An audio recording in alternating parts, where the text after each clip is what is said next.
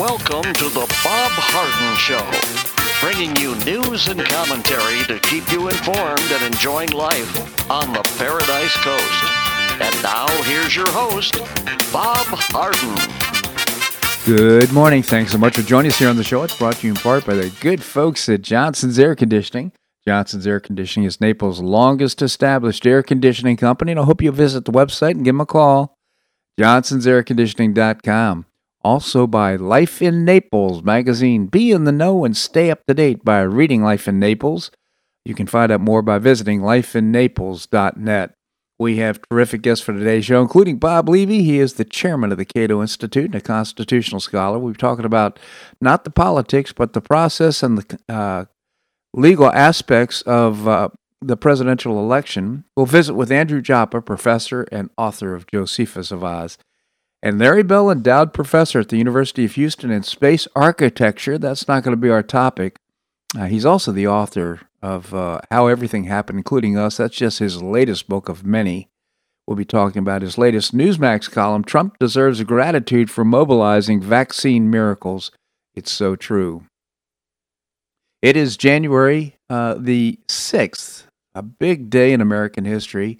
And on this day in 2001, after a bitterly contested election, Vice President Al Gore presided over a joint session of Congress that certified George W. Bush as the winner of the 2000 election. In one of the closest presidential elections in U.S. history, Bush was finally declared the winner after 5 weeks in the election due to a disputed Florida ballots. Remember those hanging chads?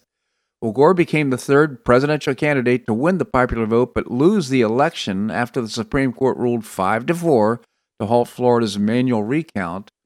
The ruling, in effect, gave Florida's 25 electoral votes to Bush, giving him 271 to Gore's 266, where 270 were needed, of course, to win the election. George W. Bush took the oath of office on January the 20th and became the 43rd president of the United States. 4 years later, Bush was reelected, beating out Democrat Senator John Kerry. Well, they lost that time, but I think they've got a different idea about it. They said, look, if we can't beat these guys, we're going to have to do something drastic like Dominion machines and so forth. Well, anyhow, today's the big day, and there's a wild protest in Washington, what President Trump has deemed the wild protest, with thousands coming in from all over the country. It's already underway in cold, rainy conditions. In fact, I saw one of the speakers get up and give an impromptu speech. It was cold and windy and rainy. It's just so uncomfortable there, and yet people are out there with a lot of joy and a lot of excitement, promoting and supporting the whole notion that President Trump could win a second term. A joint session of Congress will be assembled today to review the electoral ballots, but let's first move to the Georgia elections. And by the way, Mitt Romney flew in with a plane load of patriots. He must have been tired of hearing them chant "traitor, traitor, traitor" while during the flight. I don't know how he just takes these positions and he's staunch in them. I think it's driven primarily by his Trump derangement syndrome. Anyhow, Republicans and Democrats fought to a feverish end Tuesday in two Georgia runoffs that will determine control of the U.S. Senate, with both races still too close to call, with nearly all the votes counted. Republican Senator Kelly Loeffler, who was appointed to the Senate following the resignation of Johnny Isakson, is facing off against Democrat Raphael Warnock in a special election. Republican Senator David Perdue, whose term expired on January the 3rd, is competing against Jon Ossoff in a runoff for a regular 6-year Senate term. Warnock leads, Perdue leads, and Perdue is tied. Warnock is ahead by more than a percentage point. Ossoff, it's just a small, I think about 0.4%. And 98% of the precincts reporting so far. When the Democrats were trailing the Republicans as the results came in, Gabriel Sterling, voting systems implementation manager in Georgia, said on Tuesday that evening that the Democrat candidate would likely take the lead after DeKalb County reported its final results. If Democrats win both Senate contests, the party would hold 48 seats plus 2 independent senators, Bernie Sanders and Angus King, who both caucus with the Democrats, while Republicans would have 50 seats in the Senate. If Joe Biden became president, Vice President Kamala Harris would be the tiebreaker in the event of a 50-50 split on any votes in the chamber. Thus, Democrats would be the majority, holding the chairmanship of the Senate committees. By law, voters who were waiting in line to vote yesterday at 7 p.m. were permitted to vote, so that was all in good order. There was a couple counties that remained open later due to a judge's order. A scandal-plagued DeKalb County is rescanning advanced ballots in Georgia's Senate race because of a memory card issue. That was reported. DeKalb County fired an election manager after a series of errors in the audit of ballots in November. A Democrat leading Georgia County called it quits for the night, and thousands of votes yet to be counted as two Republican U.S. candidates held on a slim leads at 11 p.m. So there's still some mischief going on. I'm not going to make accusations about it. I'm only reporting that there's concerns about what's going on. President Trump observed right at as the news broke of the Chatham County shutting down. He says, looks like they're setting up a big voter dump against Republican candidates, waiting to see how many votes they need, was his question. So it's, aren't we all tired of the voter fraud? Can't we tighten up this process a little, make it tighter, and get the politics out of it so people can have the say about what they want? That would be my hope. Well, the drama continues with more than 100 state legislators from contested battleground states have asked Vice President Mike Pence to delay by 10 days the congressional certification of the elections in their states so they can have more time to investigate irregularities and illegalities. The dramatic requests, delivered in various letters on the eve of a joint session of Congress, added intrigue, of course, and drama to the process as normally is pro forma. Well, it's not really pro forma because it's stated in the Constitution to really address some of the issues that we're having right now in this election. And while Pence has said he supports lawmakers who are concerned about the conduct of the November election, he has not indicated whether he'll be willing to go so far as to delaying counting the votes from states like Wisconsin, Michigan, Georgia, Arizona, and Pennsylvania, or whether such a maneuver would be deemed constitutional by the Supreme Court. Nonetheless, the 11th hour letters from the state legislators added to the growing momentum from Republicans to contest Joe Biden's declared election victory. Of course, outside, while all this is going on today, you'll see tens of thousands of folks out on the mall right in front of Congress asking them to do what's right and consider the fraudulent votes that were cast in these states. We write to ask you to comply with our reasonable request to afford our nation more time to properly review the 2020 election by postponing the January 6th opening and counting of the electoral votes for at least 10 days, the letter said, affording our respective bodies to meet, investigate, and as a body vote on certification or decertification of the election, one letter to Pence signed by 88 state representatives, legislators read. This action can be completed prior to the inauguration date as required by the Constitution. So the drama continues.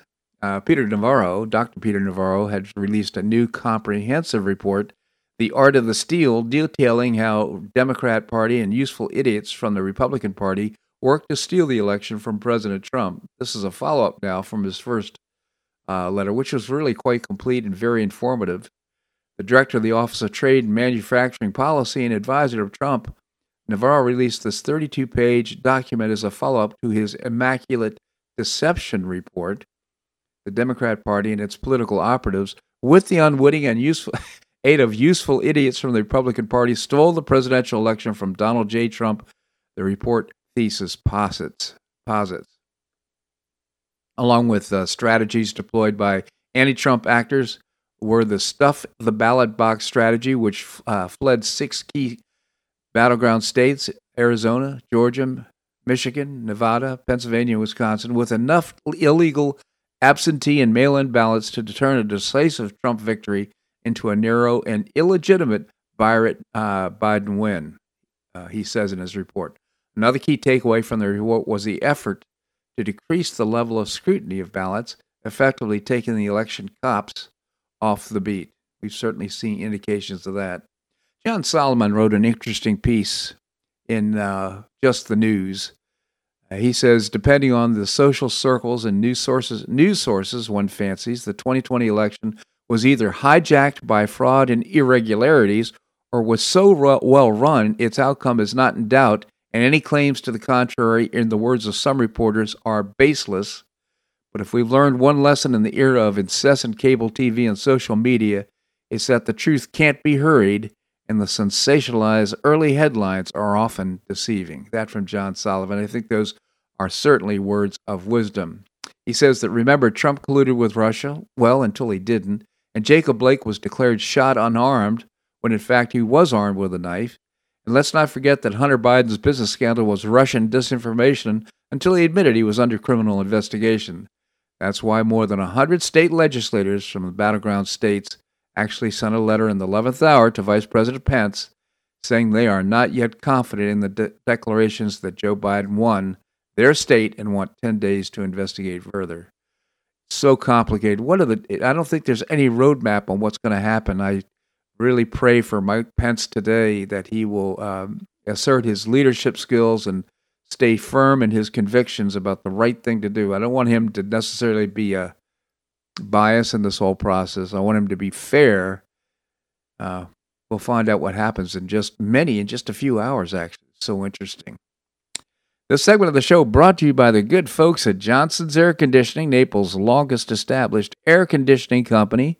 Visit johnsonsairconditioning.com. Also by Life in Naples magazine. Be in the know and stay up to date by reading Life in Naples. Visit lifeinnaples.net. Coming up, Bob Levy, chairman of the Cato Institute. That and more right here in The Bob Harden Show on the Bob Harden Broadcasting Network.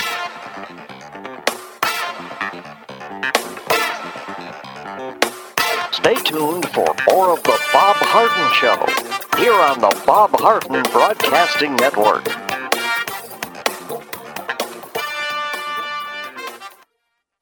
I'm Bob Harden, the host of The Bob Harden Show. One of my favorites for breakfast or lunch is Lulabee's Diner, providing great service, fabulous food, and a rockin' good time. Lulabee's Diner is a throwback to the 60s, complete with great music and a fabulous 60s decor. What I like best is a blend of great food, great value, and terrific service. Most of the friendly waitstaff has been part of Lulabee's for years. I enjoy the great choices for breakfast and lunch, and you'll find the menu has everything and anything to satisfy your taste. Lulabee's offers catering, party platters, lunch boxes, and more. Lulabee's Diner will quickly become one of your favorites for breakfast or lunch. No reservations are needed. Check out the website at lulabees.com and stop by Lulabee's Diner, open from 8 a.m. until 2 p.m. 7 days a week. Lulabee's Diner in the Green Tree Shopping Center at the corner of Immokalee and Airport Pulling Roads. Stop by Lulabee's Diner for fabulous food and for a forever cool rockin' good time.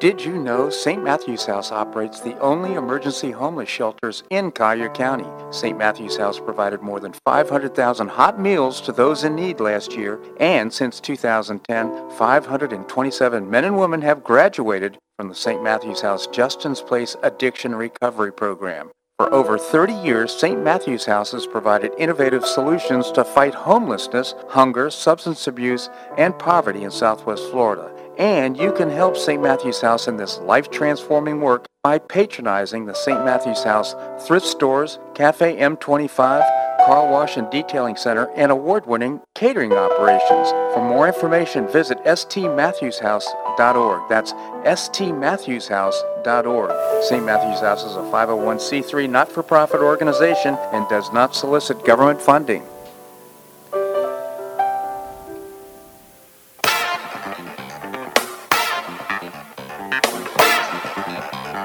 Welcome back to the Bob Harden Show. And now here's your host, Bob Harden. Thanks so much for joining us here on the show. I want to do a little shout out to Lulabee's Diner in the Green Tree Shopping Center, serving breakfast and lunch. Just do a great job, and I hope you'll stop by. They also support St. Matthew's House in such a big way. So they deserve the business because they do a good job, but also they're great citizens here in the community. Lulabee's Diner in the Green Tree Shopping Center. Coming up, we're going to visit with Andrew Joppa, professor and author of Josephus of Oz. Right now, we have with us, as I mentioned before the break, Bob Levy. Bob is the chairman of the Cato Institute. He's also a constitutional scholar. Bob, thank you so much for joining us. Good to be with you, Bob. Thank you, Bob. So we've been talking about the election process, not the politics of it, but rather the process, the Constitution, and it's getting very muddied. The waters are so muddied right now, so hopefully we'll clarify this process a little bit in this discussion. We left off with the whole issue of popular voting versus the Electoral College in the last time we talked. What's the problem with popular voting nationwide?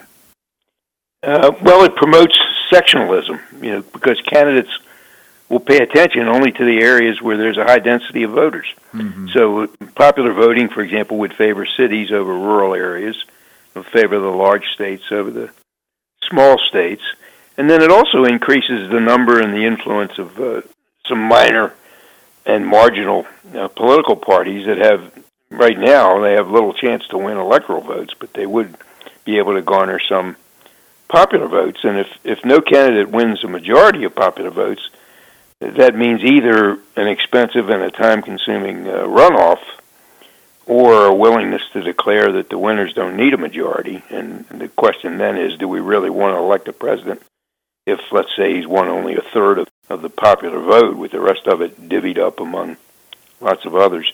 And if the answer to that is no, then we may have to have runoffs or employ what now is gaining popularity, this rank-ordered voting, which, frankly, I think is a very interesting idea. Yeah. That's a process, by the way, where voters actually rank their choices, and then if nobody gets a majority, the lowest vote getter is eliminated, and that person's votes are reallocated to the second choice among his supporters.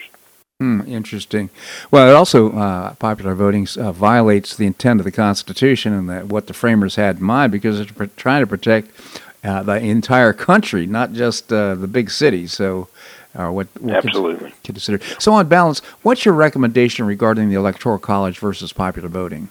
Well, I'd probably leave it alone. I'd favor the states adopting the Maine and Nebraska proportional voting scheme, because that would curb some of the inequities of this winner-take-all system. And it would still preserve representative government and still ensure that the states continue to check the electoral, the federal power of the D.C. government. Yeah.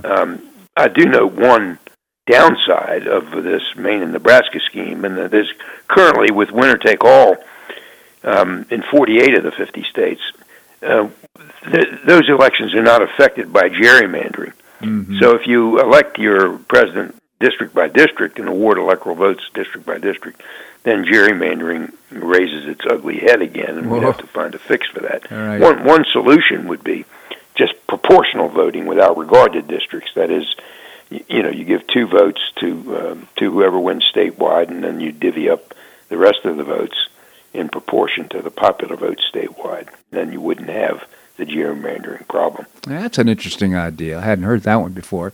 So tell us about the National Popular Vote Interstate Compact, which purports to be a way of bypassing the Electoral College without a constitutional amendment. Yeah, a group of activists came up with this scheme that they say would work without a constitutional amendment. And the way it works is this. Assume that a state enacts a law that gives all of its electoral votes to the candidate who wins the national popular vote, regardless of the outcome within the state itself. Mm-hmm. And then assume further that the state law says this law is not going to be effective unless enough other states pass the same law to yield a total of 270 electoral votes, which is, of course, the number needed to win the presidency.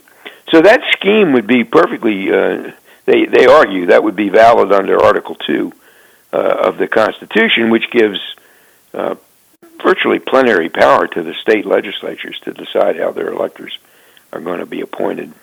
It would force, that scheme, would force a majority of electoral votes to be cast for the winner of the national popular vote, all without amending the Constitution. So far, I think 15 states and D.C. have adopted that statute. They had it's 196 electoral votes So there are 74 electoral votes to go. Mm-hmm. So I do think, by the way, that by questioning the electoral processes in the current election, we've fed this narrative that the Electoral College should be abandoned. That, as a political matter, is going to be bad for the Republicans if it happens. But I doubt that this scheme is going to be adopted. Well, again, it bypasses the intent of the framers. So does the National Popular Vote Interstate Compact pass constitutional muster? I don't think so. The Constitution imposes at least two major roadblocks. The first is the Compacts Clause of Article 1, Section 10, which says no state shall, without the consent of Congress, enter into any agreement or compact with another state. Mm. That's pretty straightforward. Yeah.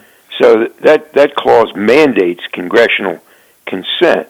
Now, the courts have interpreted it so that it doesn't apply to every single compact. You know, if a state wants to enter into some administrative agreement with another state, mm-hmm. that's not going to violate the Constitution. But it does apply, I think, to any compact that compromises this dual state and federal scheme that was envisioned, as you say, by the framers. Mm-hmm. So if this were to come up for congressional consent, the senators from the non-signatory states, the ones that didn't sign the compact, I think would certainly withhold their consent, especially the ones from the less populated states that have significantly diminished electoral clout if this compact were to become operative. So I have my serious reservations about the constitutional problems with the compact. So you mentioned a couple of constitutional hurdles. What's the second hurdle? Well, there's Section 2 of the 14th Amendment, which is an interesting provision. It says when the right to vote in any election for the choice of electors for president is denied to the population, the basis of representation in Congress shall be reduced in proportion to the number of such denials relative to the whole population. So that provision suggests that any state repudiating the rights to vote for presidential electors would be denied congressional representation. And even if the legislature were to choose the same electors as, let's say, 40-45% of the voters would have chosen, that still would disenfranchise those voters, because the franchise is about the right to choose and not about what choice you happen to make. Mm-hmm. So as a result, the legislature, I think, would not dare, if this provision were to be invoked, select electors by any process other than individual ballots. And, of course, that's what process all 50 states now have opted for. Yeah, but doesn't Article 2 of the U.S. Constitution leave the choice up to the states, the state legislatures? It does, but Article 2 allows the state to decide in advance, for example, that electors would be chosen by, let's say, by the governor. But once the state says we're going to hold an election, then if the state later overrides the voter's choice, as would be required under this compact, then the 14th Amendment kicks in, and the state would be subject to the loss of congressional representation. Now, I hasten to add that the intent of that provision was to encourage states to enfranchise black Americans. Mm-hmm. And as a practical matter, that provision's never been invoked, even against the states that later denied black Americans the right to vote for many years. And in fact, 2 years later, the purpose of that provision was obviated by the 15th Amendment, which guaranteed all races the right to vote, and later amendments, of course, enfranchised women and 18-year-olds. But that section of the 14th Amendment has not been repealed, so I wouldn't be so sure that it couldn't be invoked in extreme conditions. So interesting. Bob Levy, again, the chairman of the Cato Institute. I'd encourage you to visit the website cato.org, cato.org. Bob, always appreciate your commentary here on the show. Thank you so much for joining us. Great to be with you, Bob. Thank you so much. All right, coming up, we're going to visit with Andy Joppa. Andrew is a professor. He's also the author of a terrific read, Josephus of Oz. We're going to do that and more right here on The Bob Harden Show on the Bob Harden Broadcasting Network.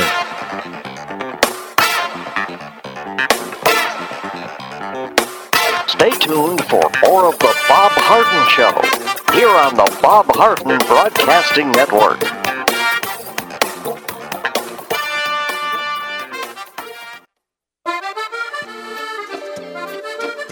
Blue Provence Restaurant is a favorite dining destination for many Neapolitans, including Linda and myself. Blue Provence, located in a historic building in the heart of Old Naples at Creighton Cove, offers a mix of French bistro cooking with bold, fresh Floridian flavors.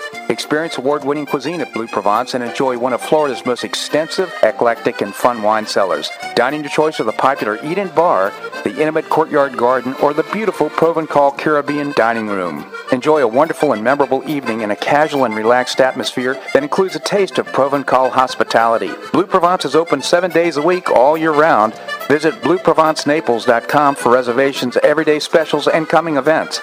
That's BlueProvenceNaples.com or call 261-8239. That's 261-8239. Blue Provence French Restaurant in the heart of Old Naples.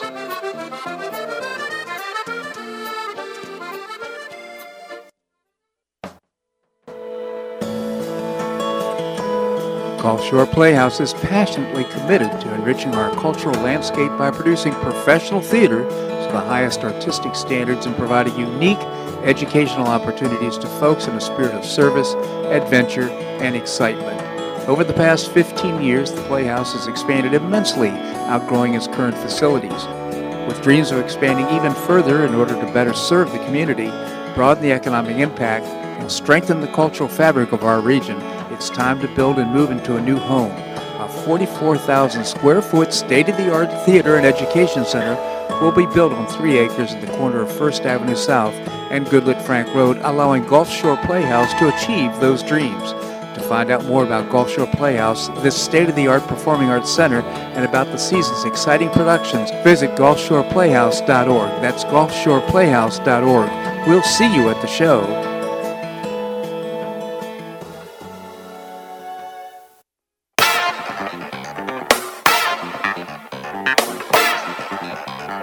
Welcome back to the Bob Harden Show.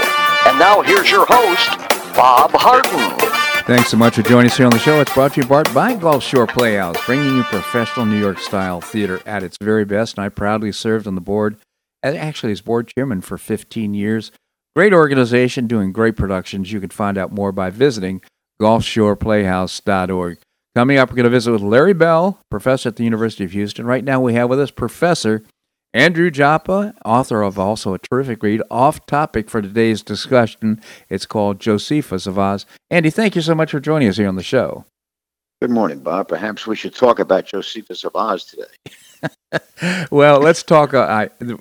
Frankly, of course, I think we're both hoping for better results in the Senate races in Georgia. Why don't we just open with that and talk about what happened?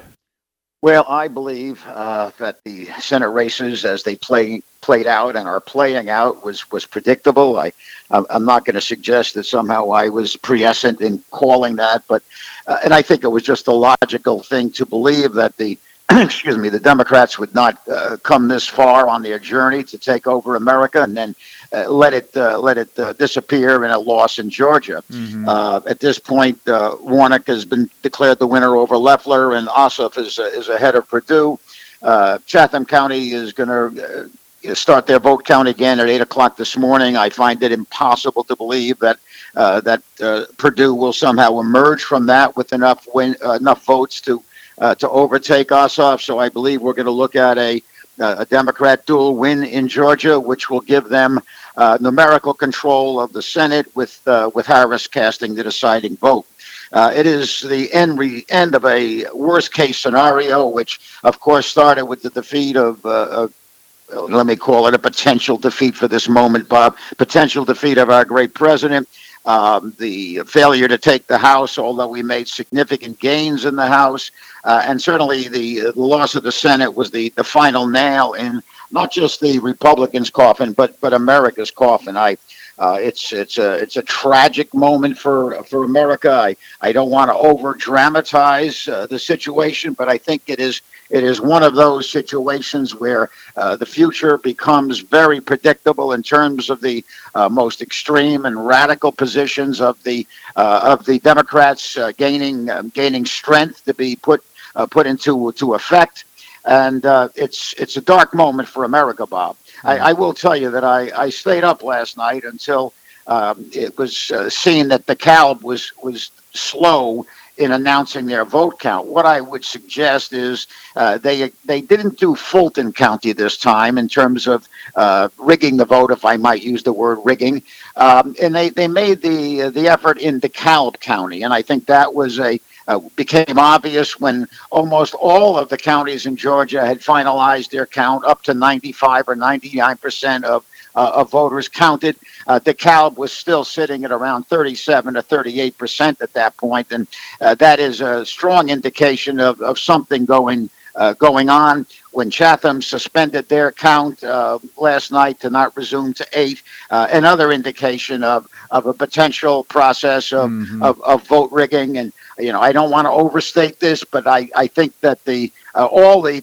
telltale clues of voter fraud are in place in this runoff election in Georgia, Bob. Yeah, sadly, it's true. I mean, in fact,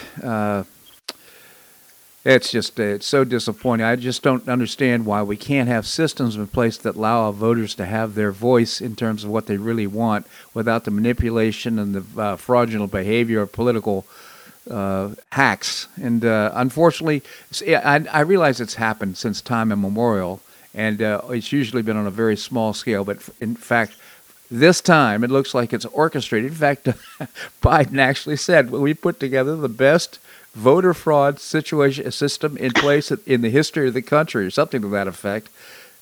He actually made this bold-faced statement. I'd say, well, maybe that's a moment of dementia, but it wasn't. In a moment of defending Biden, I think he was talking about the ability to detect and expose fraud. But you're right. The way he said that, it sounded like he had the machinery to accomplish fraud. So, but it started certainly in 2017. What started in 2017, in my estimation, is the entire planning process as to how this election would unfold, how it would be produced in a manner that would guarantee a Democrat victory in the presidency, holding the House and winning the Senate. And, it has worked to perfection in terms of the Democrat intent.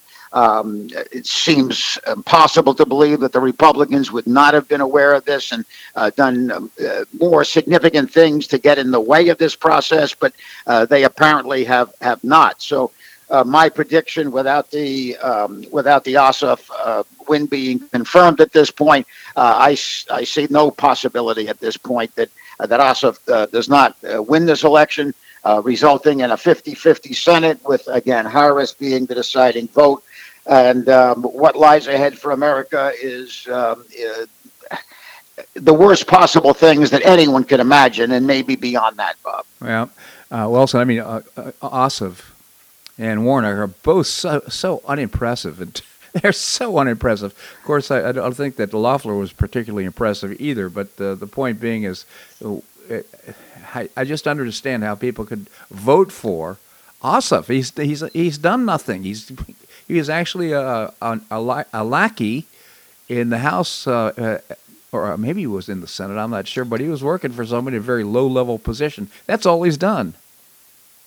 Well, when the voters were polled coming out of the voting booths, they said the most important thing in their estimation, I think the number was like 75%, said the most important thing was to produce a majority in the Senate, that the candidates themselves and who they are or were had very little to do with it. And I think that's obvious, as you're pointing out, Bob, when you look at the background of Warnock. It's one of the most radical anti-Americans you can possibly imagine going into the Senate. And Ossoff, a man with absolutely no background credentials at all. Right. But again, that was totally ignored by the Georgia voters. And certainly they voted to put the Democrat majority into the Senate. That was the entire intent of the vote. and it seemed to have been accomplished. I do not think it was accomplished without the control of the voting process in a fraudulent manner. I think that took place in DeKalb. I think it is taking place in Chatham County. And I think it will guarantee an Ossoff victory eventually over Perdue. Oh, my goodness. Well, look, I want to talk to you about the events coming up today. Can you stick around? I'll be here, Bob. All right, we're going to do more here on the Bob Harden Show on the Bob Harden Broadcasting Network.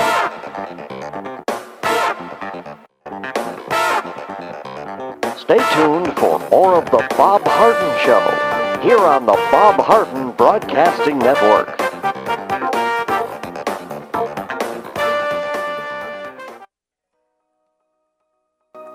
Do you have an extra auto you'd like to donate to charity? Maximize your tax deduction, support your favorite charity, and help a local child in need by calling Naples Auto Donation Center. Naples Auto Donation Center is a not-for-profit licensed car dealer. Just call NADC at 692-9840 and they'll take it from there. You get a properly documented tax deduction for whatever the vehicle actually sells for. Your designated beneficiary charity gets half the profit after fix-up costs, and the net revenue generated by NADC goes to Friends of Foster Children to provide tutoring and other enrichment activities for foster children the government doesn't provide. And NADC is also one of the few places in Collier County that sells inexpensive cars that actually run to folks who would otherwise not be able to afford one. It's a real win-win. Call Naples Auto Donation Center at 692-9840 or visit the website nadckids.com. You'll be glad you did.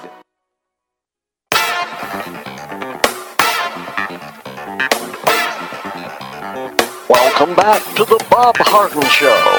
And now here's your host, Bob Harden. Thanks so much for joining us here on the show. It's brought to you in part by the Foundation for Government Accountability. I proudly serve on their board.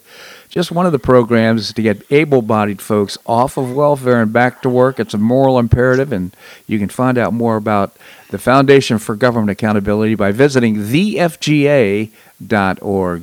Coming up, we're going to visit with Professor Larry Bell. Right now, we're continuing the conversation with Professor Andrew Joppa. Again, Andy, thank you so much for joining us.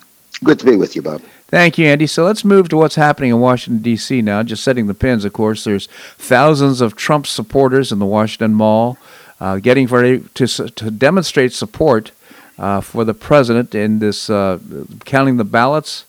What are your thoughts going into this? Well, I think that show of support for the president, and more so for the Constitution and for the historic America, I think is what's going to happen today. Whether it'll have any direct impact on the immediacy of the moment, that is the Electoral College certification in Congress today, I don't think it will. It certainly is a better thing to have happen for the future, perhaps, than for the present. So I think it's something that I'm optimistic will produce a stronger front for the Republican Party and for President Trump as the leader of that party going forward. Let me just link the Georgia election to what's going on in that will start in the Congress at 1 o'clock today. Sure. I don't believe the Ossoff win will be declared until after that process is started, after the 1 o'clock process. Why do I say that? I believe they're going to want to hold out some hope, give some hope to the Republicans in the House and in the Senate that they can still hold the Senate. So I don't think they want that finalized. I think they understand that if the Senate is lost, and that's a given at the moment, that their vehemence will somehow be diminished. So my prediction is that you're not going to find out that Ossoff won until after 1 o'clock today. Now, at 1 o'clock today, it will be up to Vice President Pence in a joint session of Congress to open the electoral votes that have come in from the states alphabetically. He will pass them to the teller, and they will be officially counted. Now, there will be objections offered for several of the states. The objection will have to be from both a member of the House and a member of the Senate. If that takes place, then the joint session will break up. They will go into separate sessions to debate the objection. There's a 2-hour time process by which that can happen. At that point, after the debate is held, then the House will vote and the Senate will vote separately, and a majority vote in both houses is necessary to sustain the objection. I would suggest that it's impossible to believe that the information presented in that 2-hour presentation of information that's allowed after the objection will be enough to produce a majority vote in the House, certainly not in the House, that will allow the objection to go forward. So, to conclude, I do not think there's going to be a decertification by the actions of Congress. I do believe that the entire weight of the potential of this, Bob, falls onto the shoulders of Mike Pence. Right. So I believe that's where we have come to. Will Mike Pence act in a manner to not accept contested electoral college certifications from the various states, the swing states, or will he just pass them as pro forma to the teller of the House, to the teller of the Congress without comment? I'm not sure how I feel about the constitutionality of that, but I would suggest that therein lies the last chance of the president to achieve his second term. It is entirely on the shoulders of Mike Pence at this point. So you're aware, of course, that there's an 11th hour letter signed by 88 members, for example, and I think it was Pennsylvania, suggesting that they don't support the certification of the ballots. So there's this 11th hour stuff going on, and also Ted Cruz has come up with what I consider a pretty good idea, which is to put a stop on everything and have a 10-day review or audit or forensic review of what's happened in the contested states, and come back with a recommendation or even a decision for Congress. What are your thoughts? I think those are sources of potential optimism, and I think they're valid. I think certainly the 10-day audit is a requirement that is necessary. Everyone on the left is, of course, screaming that all the votes have been investigated by the judiciary or by state legislatures, and there's no need to do this. And I think the chances of actually establishing that audit are very limited, Bob. I believe you're right. Certainly there is a pressure coming in from Georgia and Pennsylvania, particularly, that their submitted slate of electors not be certified. But whether or not that can happen, I think, is dubious.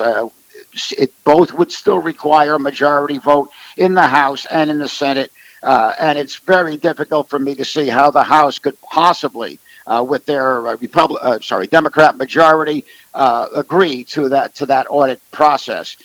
So I think you're right. I think those are sources of legitimate challenge and sources of potential optimism.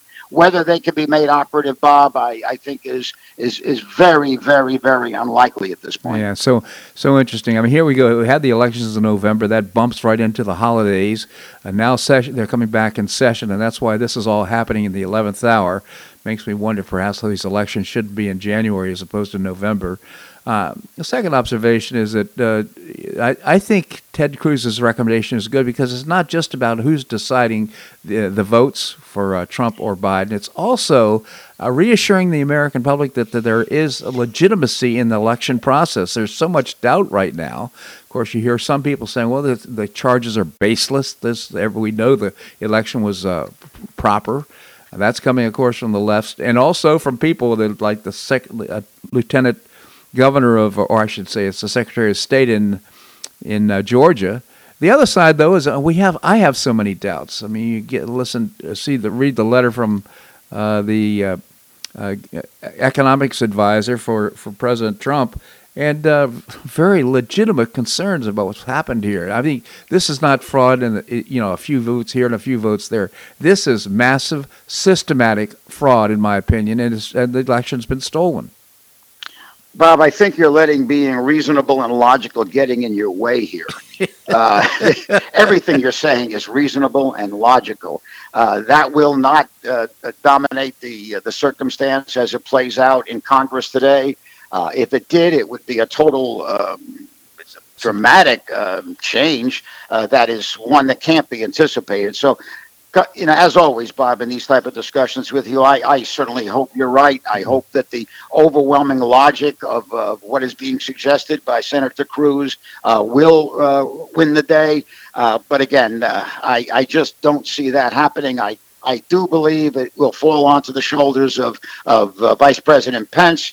And I have no idea how the vice president is going to react in this. I know he's been pressured, and I don't use that in a negative sense necessarily, pressured by the president and many of his supporters to, in fact, not accept the votes where there's a certification challenge. And I think that is where we can have the possibility of exploring the information that is available. And I think if there's one reason why Pence should act in that manner, it is not to overthrow the election for the president, but to give a forum for the exposure of the information so it can be fairly evaluated by the Congress, and at the end of the day, then we'd have to see what happens. And by the American public too, because again, and by the American public, yes. Because a lot of people are saying, "Hey, what fraud? I haven't seen any evidence of fraud." So it's important that the American people really understand what happened. So I personally believe you mentioned pressure. I think prepared. I would suggest that first of all, I'm surprised by the lack of information we have on where Pence stands on this. I'm pleased that we're not more knowledgeable. And number one and number two, I suspect he spent a lot of time with attorneys. I suspect he is really prepared going in today with a game plan in order to not to influence the election towards President Trump, but to have a sense of fairness about the process. A source of optimism about Pence's role when he was campaigning down in Georgia for Loeffler and for Perdue. He made the comment at one of the rallies where he said in his role as the person who counts the votes in the joint session, that the information will be heard. And he made that point quite emphatically that I'm not sure the vehicle that he intended to use to have that information be heard, but he did make that point emphatically. So that's a source of optimism. I did hear last night that instead of just hearing the presentation of the information on fraud, they're going to allow the counter arguments also within that limited 2-hour time slot. So that time slot of 2 hours, which was not sufficient to start with, is going to be further diminished by people who will also be speaking to rebut the challenge of fraud. Yeah. Andy Joppa, again, author of Josephus of Oz. Andy, I always appreciate your very well-informed commentary here in the show. Thank you so much for joining us. Talk to you next week, Bob. Thank you, Andy. All right, coming up, we're going to visit with Professor Larry Bell. He's the author of How Everything Happened, Including Us. It's a terrific read. We're going to do that and more right here on The Bob Harden Show on the Bob Harden Broadcasting Network.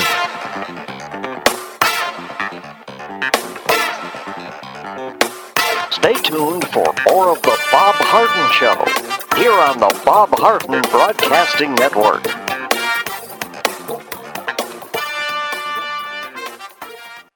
Do you or a family member suffer from chronic pain in your knees, hips, or shoulders? Joint pain can be a nagging and serious problem requiring expert and compassionate care. I know I'm Bob Harden, the host of The Bob Harden Show. Until 2006, I was suffering debilitating pain and deformity in my knees. I couldn't enjoy biking or golf or even sleep without chronic pain as a constant companion. Thanks to Dr. George Markovich and the professional staff at the Institute for Orthopedic Surgery and Sports Medicine, my pain is gone and I'm back to doing the activities I enjoy with no pain. I have a lifestyle I could only imagine prior to knee surgery, and you can too.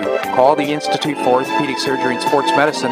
They will thoroughly evaluate your condition, provide personalized, state-of-the-art treatment, and help you relieve your pain and get back to your active lifestyle. At the Institute for Orthopedic Surgery and Sports Medicine, your care will be professionally managed through every phase of your recovery. For an initial consultation, call the Institute for Orthopedic Surgery and Sports Medicine, located off Tamiami Trail in Bonita Springs, at 482-5399. That's 482-5399. You listen to The Bob Harden Show, so why not market your company to our loyal listeners? Ads are played live on each show and then archived so listeners can hear the show and your ad at their convenience. Each advertising package includes a banner on bobharden.com with a link to your website at no extra charge. Join Lulabee's Diner, Johnson's Air Conditioning, Blue Provence, and many others who advertise on the show. Call me at 598-3889, that's 598-3889, or send an email to bobharden@hotmail.com to design an ad program that's just right for your business and your budget. You'll be pleasantly surprised at the cost and the value. Several advertisers have been with me for years. Find out why by calling 598-3889 or send me an email to bobharden@hotmail.com. You'll be glad you did.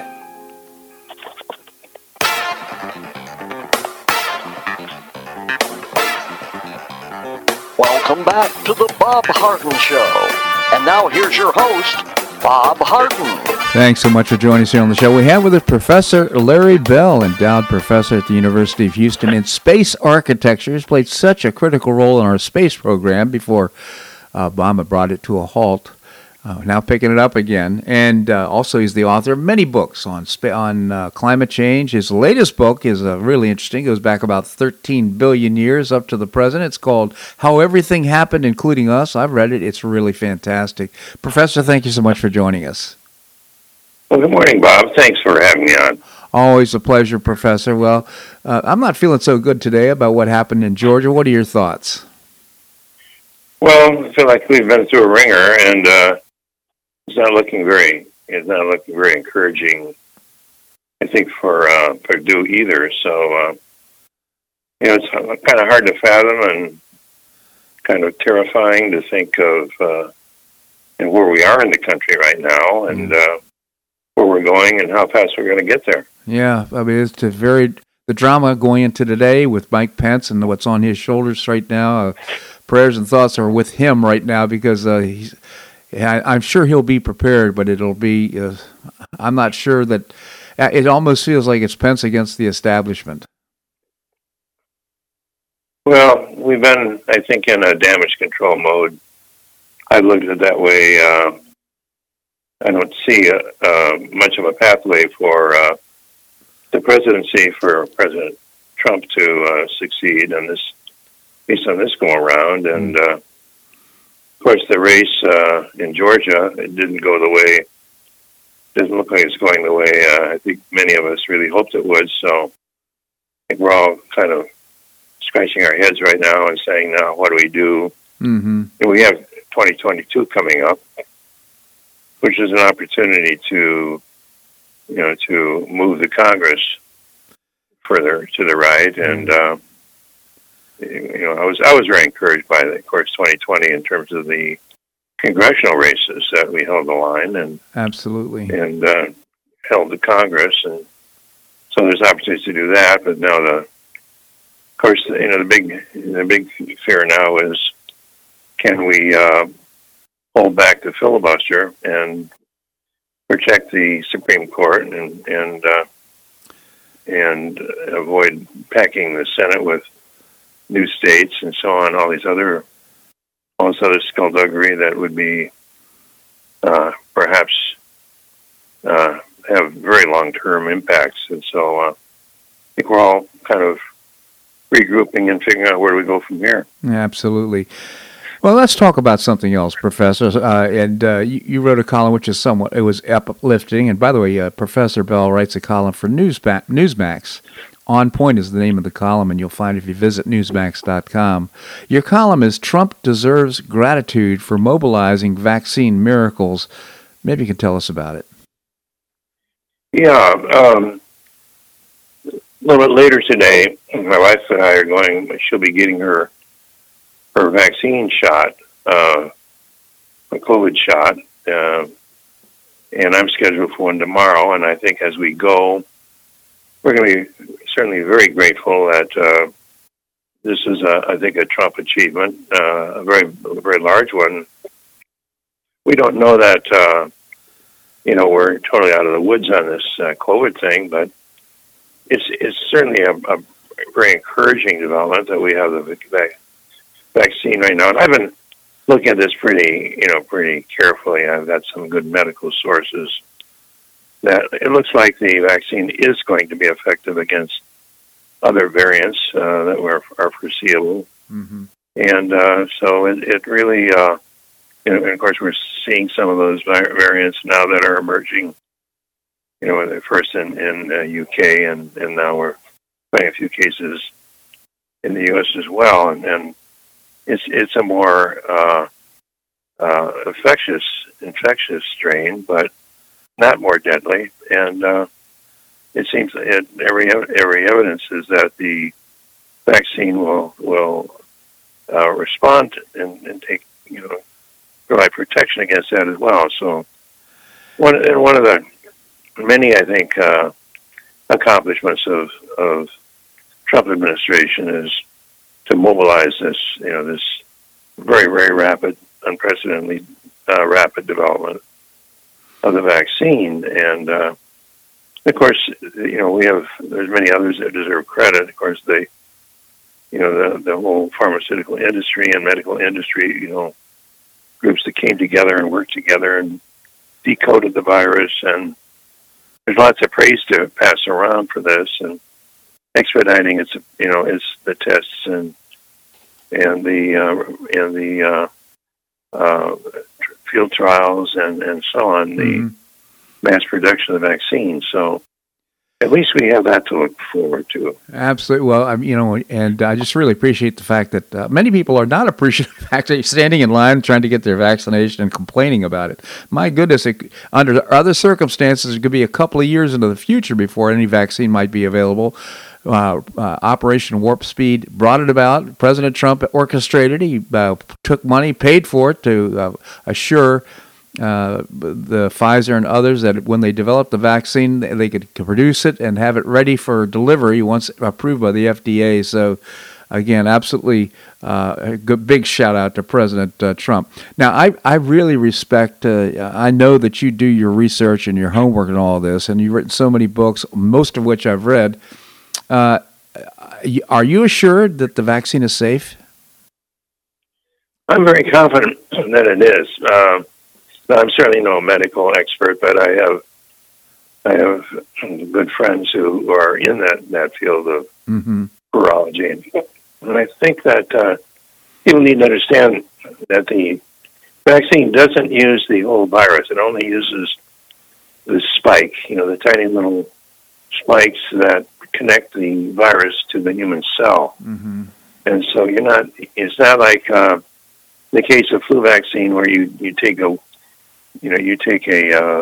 deactivated virus, cold virus, and you insert it, or the case of, I think it's HIV and some others where it's a dead virus. This is only kind of a component of the virus where it attaches to the cell, and it's a protein connector, and it essentially puts a thing as a cap on those connecting points where it can't attack the cell. And so I'm very, very comfortable with that. And there are rare cases of severe reactions for largely people who already have strong allergic reactions to various foreign agents like vaccines and so on. But I don't want to give medical advice to anyone, Sure. But I'll just say for my own sake, I'm very comfortable with that. Well, that's reassuring. I must say I'm hesitant myself. I don't know what Dr. Fauci's up to, but now he's saying he acknowledges that shots may not prevent the spread of infection by those that have been vaccinated.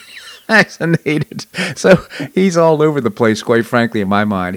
He has no credibility with me, quite frankly. But any thoughts or response on Fauci and how he's handled this whole situation? Well, I know my wife Nancy has had trepidations about it. She doesn't like.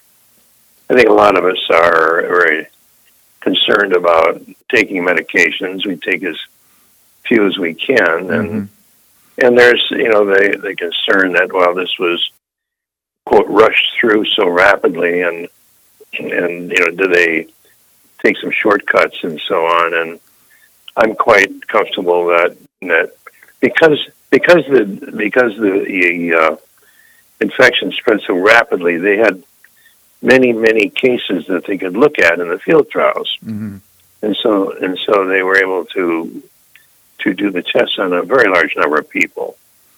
And I think the question has been, well, are there after effects? The question you asked, is this something where something pops up months later, years later, and so on? And I've been looking at a lot of medical videos. I got accepted into an organization, a medical organization that gives up to date talks about these things, and they've made me more and more comfortable with the idea. So I think that nothing's 100% certain of anything, but I think we're looking at what are the alternatives. One alternative is putting ourselves at risk of, and particularly some of us who are more vulnerable, age vulnerable. Mm-hmm. I'll turn 83 next week, and certainly the downside for me of getting a disease is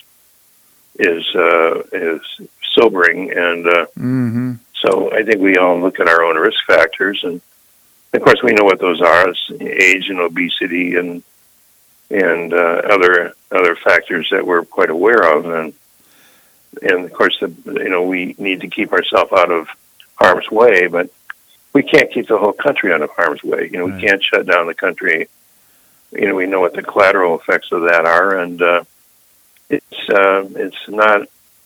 not an easy time. But I believe we have to open up the country and open up our lives again, and get kids back to school, and start looking at the opportunities of enjoying this country and making it great again. Absolutely, Professor. Well, I know you've made an informed decision, and that's been very reassuring, this discussion, number one. And number two, happy birthday, Professor. Always great to have you on the show. Thank you so much for joining us. Well, thank you for having me on. It's always a great pleasure. My pleasure indeed. Well, that's a wrap here on today's show. I hope you enjoyed it. We've got great guests lined up for tomorrow. If you have any thoughts about the show, you can send me an email at bobharden@hotmail.com, bobharden@hotmail.com. I hope you're making a great day on the Paradise Coast or wherever you are. Oh, I've got the wrong spot here. Namaste.